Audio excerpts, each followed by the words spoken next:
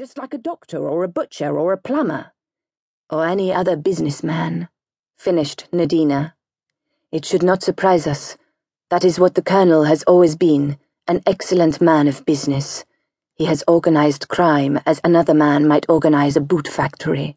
Without committing himself, he has planned and directed a series of stupendous coups, embracing every branch of what we might call his profession. Jewel robberies, forgery, espionage, the latter very profitable in wartime, sabotage, discreet assassination. There is hardly anything he has not touched.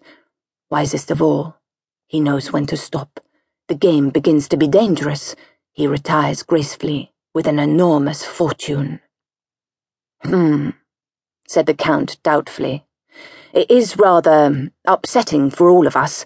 We're at a loose end, as it were. But we are being paid off on a most generous scale. Some undercurrent of mockery in her tone made the man look at her sharply. She was smiling to herself, and the quality of her smile aroused his curiosity. But he proceeded diplomatically. Yes, the Colonel has always been a great paymaster. I attribute much of his success to that, and to his invariable plan of providing a suitable scapegoat. A great brain, undoubtedly a great brain, and an apostle of the maxim, if you want a thing done safely, do not do it yourself. Here are we, every one of us incriminated up to the hilt and absolutely in his power, and not one of us has anything on him.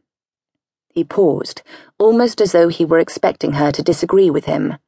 But she remained silent, smiling to herself as before. Not one of us, he mused. Still, you know he's superstitious, the old man. Years ago, I believe he went to one of these fortune-telling people. She prophesied a lifetime of success, but declared that his downfall would be brought about through a woman. It interested her now. She looked up eagerly. That is strange, very strange. Through a woman, you say? He smiled and shrugged his shoulders. Doubtless, now that he has retired, he will marry some young society beauty who will disperse his millions faster than he acquired them.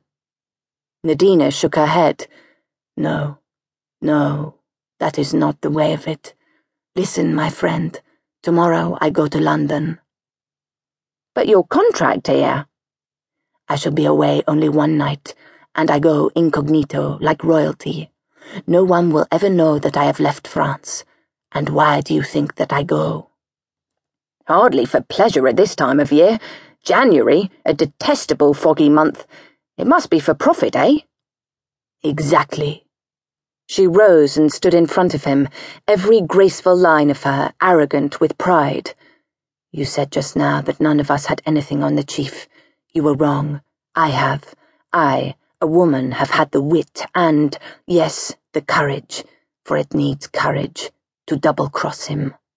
You remember the De Beer diamonds? Yes, I remember. At Kimberley, just before the war broke out. I had nothing to do with it, and I never heard the details. The case was hushed up for some reason, was it not? A fine haul, too. £100,000 worth of stones. 2 of us worked it, under the Colonel's orders, of course. And it was then that I saw my chance.